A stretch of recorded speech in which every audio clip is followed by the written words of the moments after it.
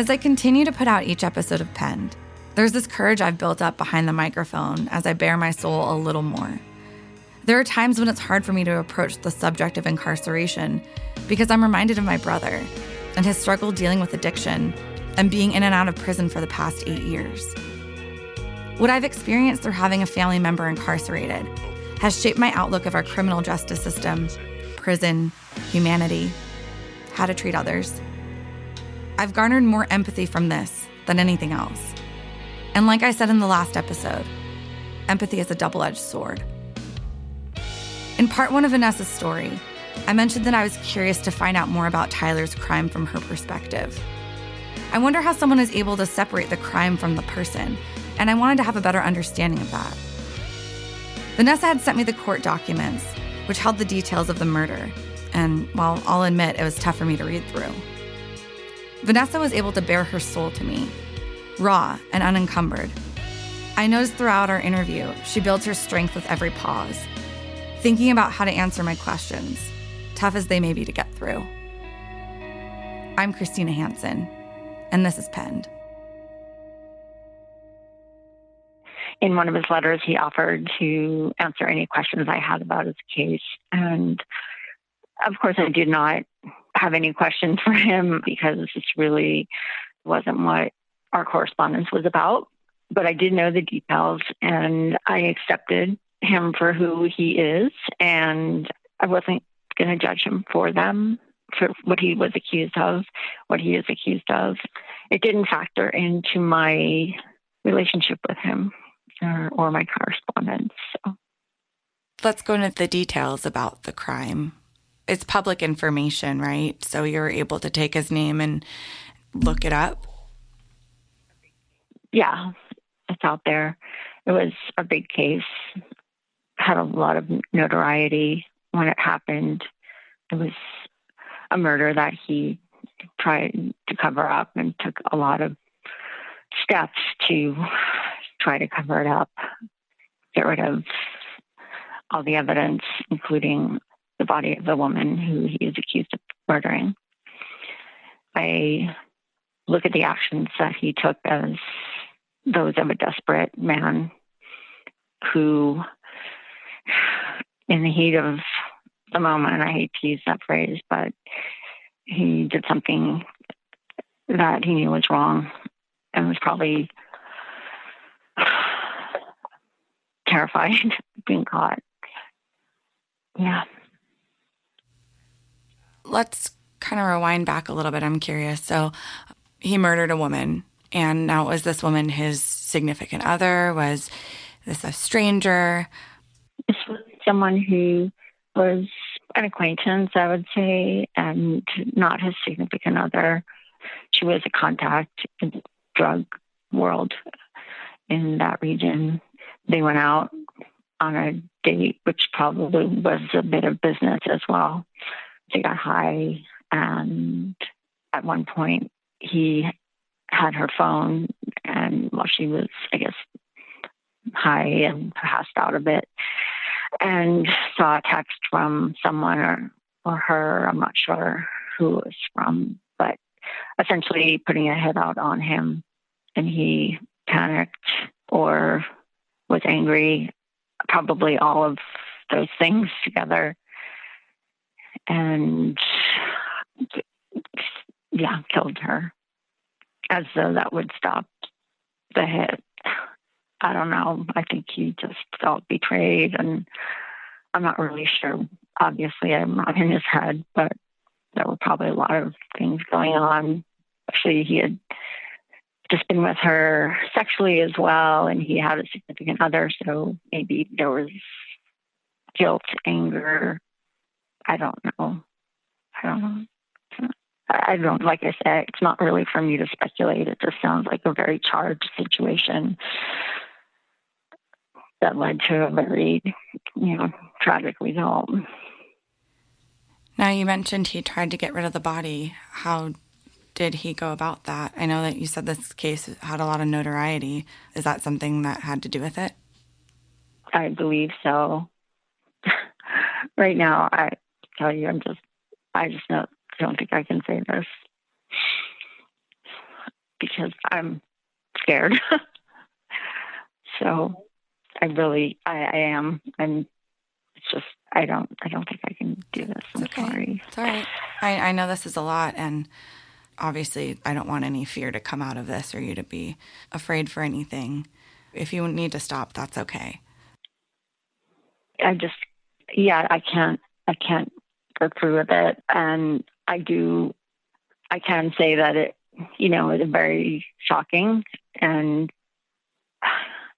I don't know how I was able to separate that from the person I fell in love with, but I did. And that's just, I don't know, his worst moment. And I don't know. Yeah, that's about all I can say right now. That's all right. No, don't be. I'm sorry. Don't be. I know that, you wanted more. I imagine the fear comes kind of different layers, and correct me if I'm wrong, but I think it would be kind of scary to face these truths that keep showing themselves as you're telling your story and rationalizing things that maybe you didn't realize that you were rationalizing. And I imagine that could be very scary. And not only that, but the story itself is very shocking. Yeah, I think you're right. I mean, when I say I'm scared, I'm afraid of him because I know how angry he can get. But you're right. I'm probably more scared of saying something that's going to make me realize kind of what I did mentally to stay engaged with him. Is that what you're referring to? Yeah. Yeah. I mean, I just feel like someone listening to this could probably just Google the details and then everything would come up. And that scares me.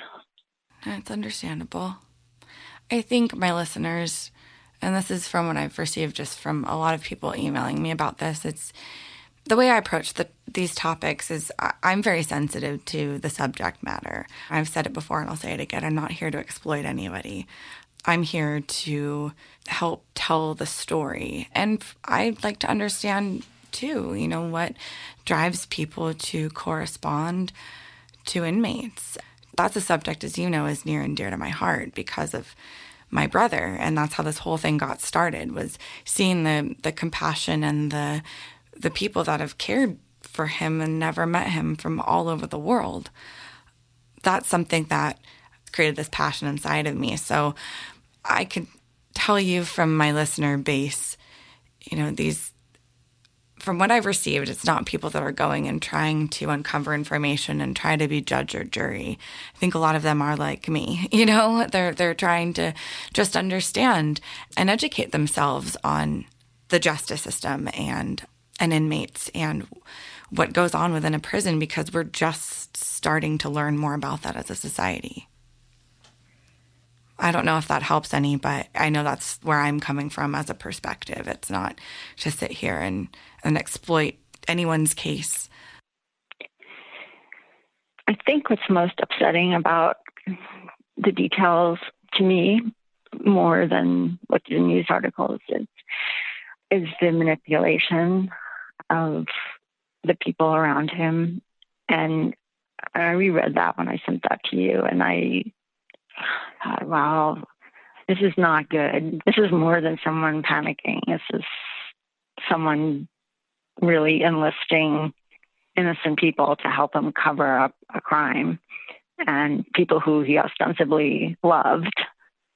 It was pretty hard to reread that on top of what I had just told you the previous weekend, about being in love with him and falling in love with him and all that. That was really hard. One of the things I did is I found a memorial on Facebook for her and watched videos of her to really kind of give myself a balanced perspective on things. And this person is no longer here. This person's dog no longer has her in his life, and this person is gone because of a fucking text, you know? I tried to do that as a reality check, but I always came back to, like, even after you and I talked last weekend, I always come back to, gee, I hope he writes me again, you know, when he realizes how loyal I was and how whatever I am. I don't really know what that's about. And, you know, even as him being pretty crappy to me by cutting me off in such a manufactured scenario that was pretty transparent once I shared it with another person, and was able to really tap into how it was complete bullshit. I don't know what it is, Christina. I just still have this feeling for him, and I think that's why I sent you the title of that book, because there are other women like that, and most of them come from abuse from when they were children and as adults as well. And they just kind of blindly love these men, particularly men who have murdered, not just men who are inmates. It's like they're finally safe with someone. He's never going to get out. And there's something so alpha about murdering, right? And you feel like you would be protected by this person, you know, and that's how I feel.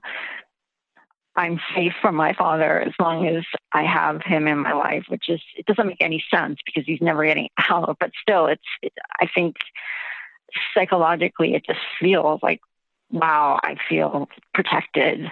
And I'm not saying any of this is rational. I just know that what psychologically could be going on. And when I read that book, there were other women who felt that, or maybe they weren't quite aware that that's what they were doing. But me reading them, that's kind of what I saw. But it's a fiction that he's in love with me. So it's all based on something like it's not real. But I've created this thing. It serves some purpose, you know, like I have someone to love and someone ostensibly loves me, but not really. But I'm okay with that. I mean, it's very complicated, and I don't know if I'm shedding much light on it, but again, I don't really understand it fully myself. I just know that after you and I spoke, I was missing him. I was wanting him back in my life. You know what it kind of reminds me of?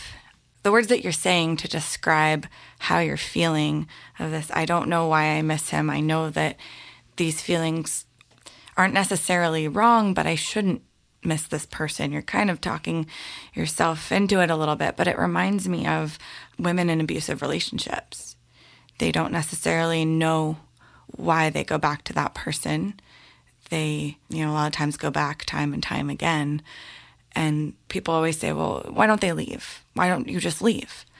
You can't really explain something like that because it's something kind of psychological. There's a psychological pull, and it's very hard to describe and it's hard to understand, but that's just what you were saying earlier reminded me a lot of that.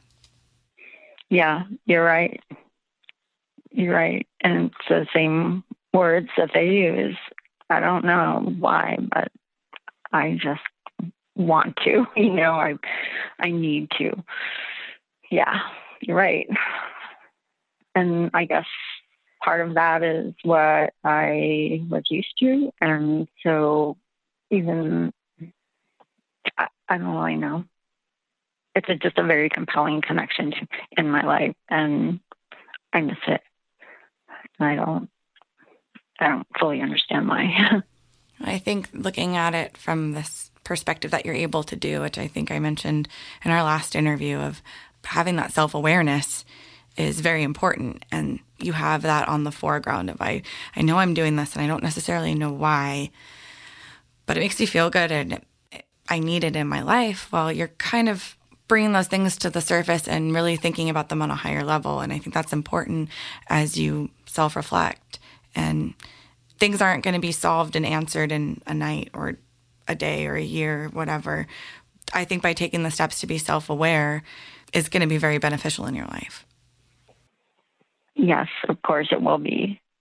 I feel like I'm running out of time, right? Because of my age. So,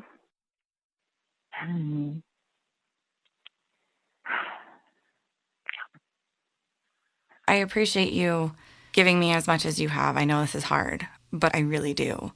If there's anything else you want to talk about, that's totally fine. But if you hang up and you sit there and you think about anything else that you want to bring up in the podcast, we can talk about it another time. But I think I do have some really good stuff here, and I appreciate your honesty. And I know that I've said that in the emails, but I want you to genuinely know that I mean that. I know how hard it is to just talk about your feelings raw. It's like jumping off a cliff. Write to me and let me know how you're feeling. And, if there's anything else you want to chat about, we can schedule another call. Or we can just talk freely without a recording too, if that would make you feel better. I think that's important for me to tell you the details. And I'll tell you them, and we can decide later if it feels too scary to have public. Is that okay? Yeah. In an attempt to get rid of the evidence, he cut her body up into pieces and had one of his female friends watch the burning of the pieces. And at a lake, of course, you can't burn bone. So there was bone left, and that was taken from the lake site. He tried to hide it in his partner's house. That's what he did. Or that's what he's accused of doing. How did he get caught? She was reported missing by her father after 2 or 3 days, and he was the last person she was seen with. And her father knew that. She left he picked her up at his house. And so he became a suspect immediately. And they followed him for a couple of days and interviewed him a couple of times. He was packing up all his belongings. He was going to go down south. He loaded up his truck with all his things, and they arrested him as he was driving out of town, out of the county. At that point, had someone report finding remains at the lake, so they had that evidence. And so it took a couple of weeks, but they found that her remains. And so if there's no body, there's no crime, right? So once they found the remains, they had cause and to arrest him, and that's what they did. And that's that.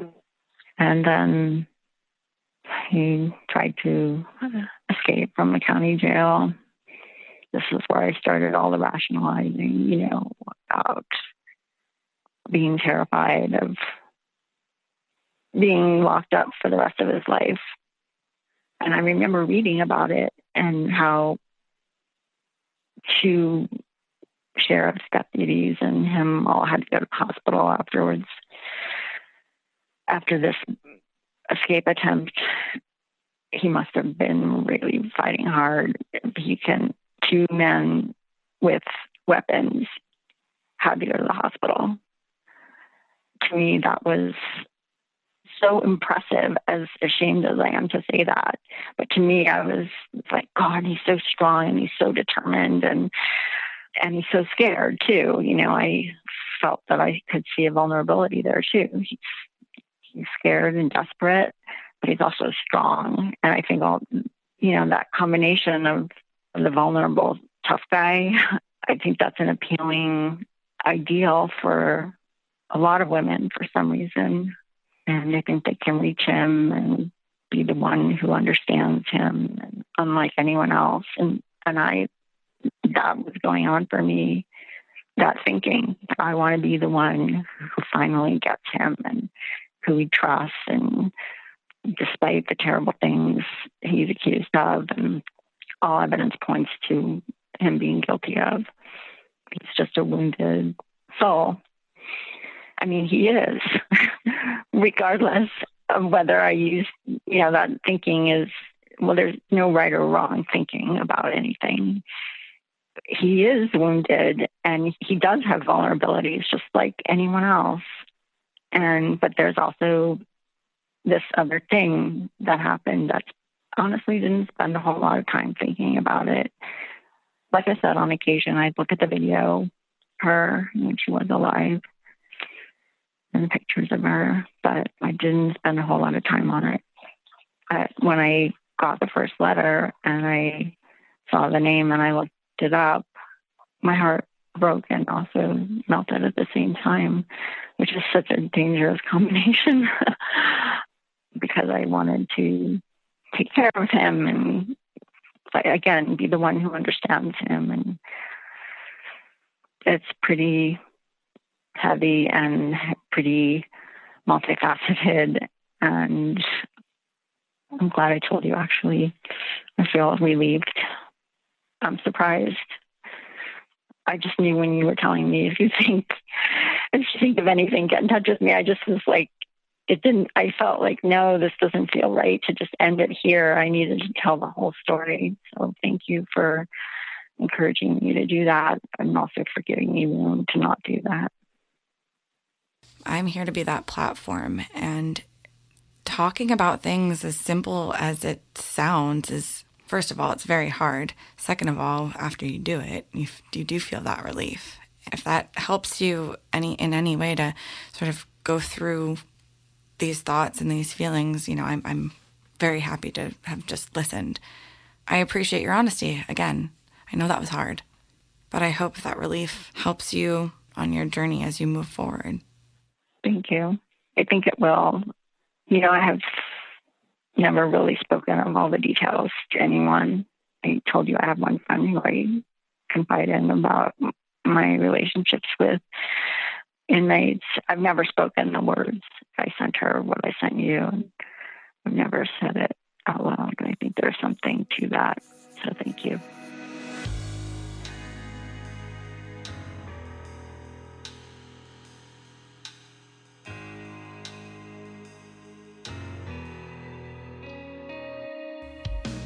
This episode was produced by Jason Sasoyev, and special thanks to Matthew Street for creating Penn's theme music. If you or someone you know has a story to share, please send me a note at pennedpodcast.com.